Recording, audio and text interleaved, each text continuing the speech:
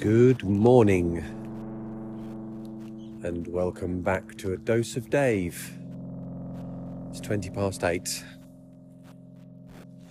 It's quite chilly again this morning. It was very chilly yesterday evening. Well, yesterday night I suppose. I came home at about 9 o'clock and it was properly wintry. You know, windy. The kind of wind that cuts right through you.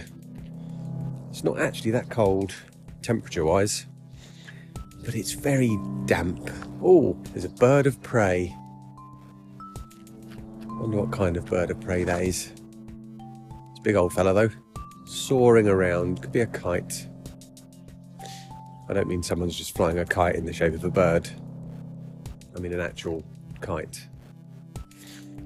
Well, if someone was flying a kite, it would be an actual kite.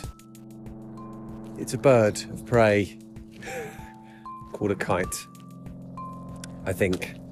Which is weird, actually. We don't get many of those round here. I know if you go over to kind of a place called High Wycombe over that way, there are lots of red kites there. Oh, there's another kite. There's two kites. Oh, I wonder if they're a pair. I wonder if kites hang about in pairs. I wonder if they're like a couple, they're dating.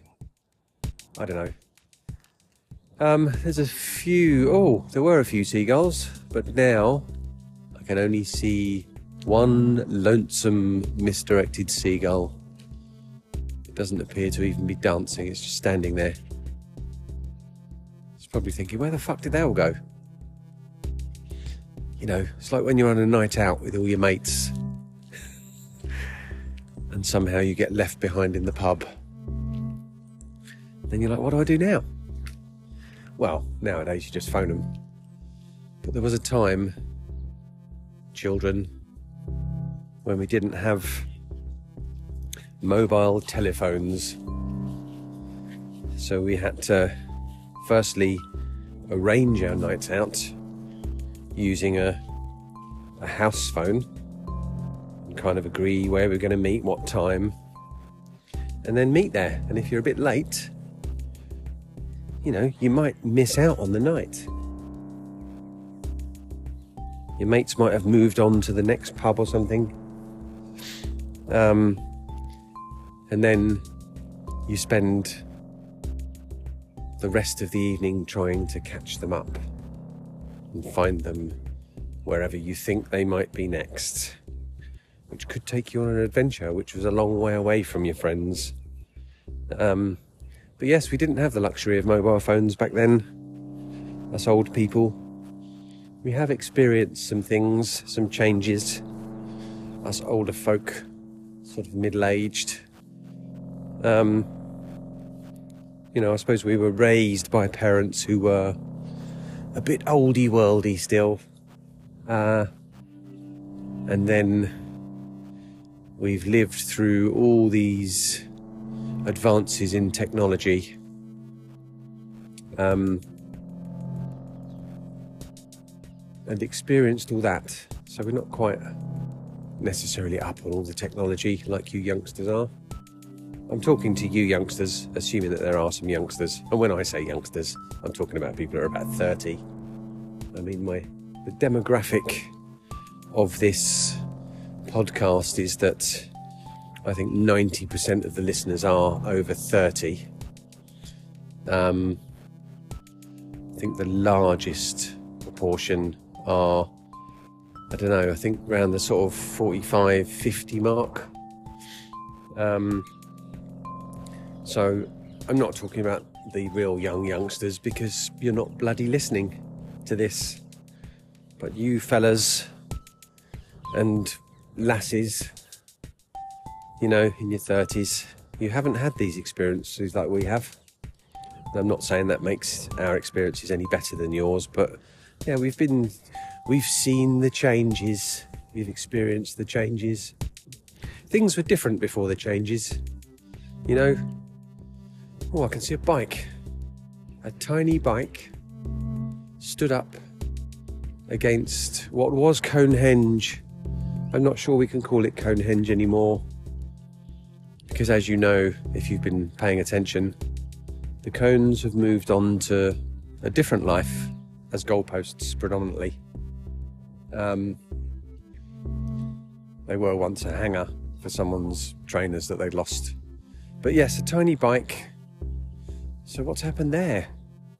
Has a child lost their tiny bike? How do you lose a bike? It's like you're riding along on your bike, and all of a sudden you're not on the bike, and you don't know where the bike's gone. How does that work? How does that possibly work?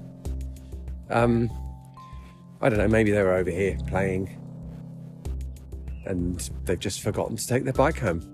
I mean, I'm quite a distance away, so I can't really see the bike in any detail. I just know it's a bike. I can make out that it's a bike.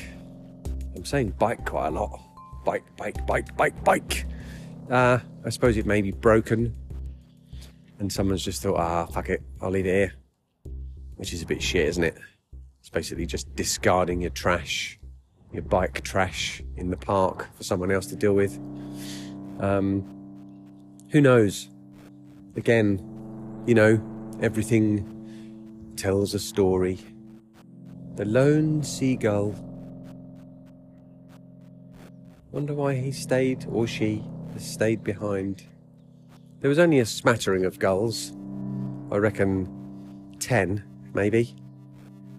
But they all flapped off. And now, just one. The kiddies are going to school,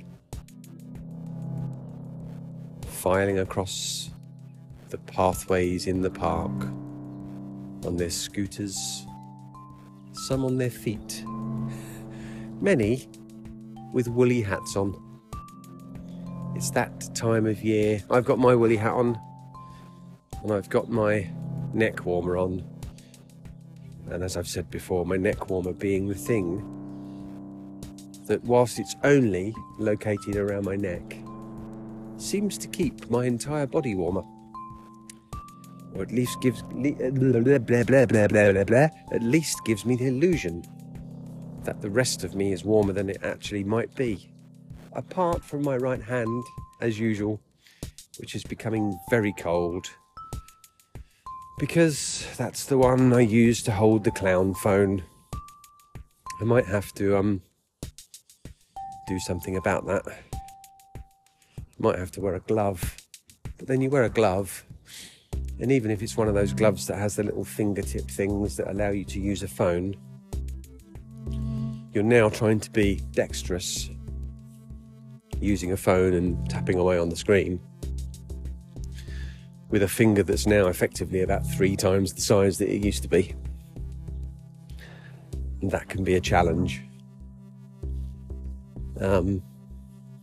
It can be a little inconsistent or even unpredictable. And then you just end up taking the bloody glove off anyway, don't you? You know it's true. Oh man, I got mud up the front of my trainers now.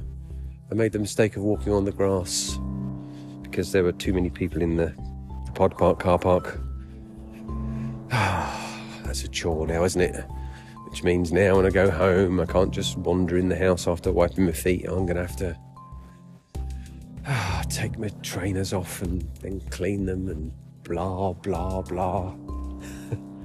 So that's another task I've got to do today. But anyhow, I think I'm done. I think I've already forgotten what I've just spoken about. It's weird how my brain does that. Anyway, I might have to listen back to this one to write a post about it. But I'm going to let you guys go, and I'll catch you all tomorrow. Bye.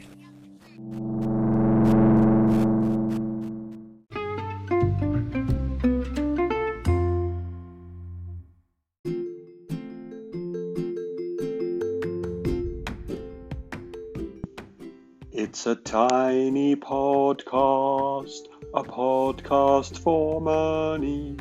Doodly doodly doo. Well, it doesn't have to be, but if you wish to donate to the Bullshit Detective podcast, you may do so by going to www.patreon.com/bullshit detective. The price of a coffee or a pint once a month or something else, or nothing. It's fine if it's nothing.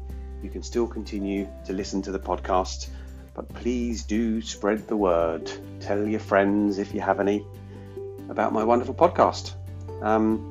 Or pay me some money or not, whatever, no problem. See you soon.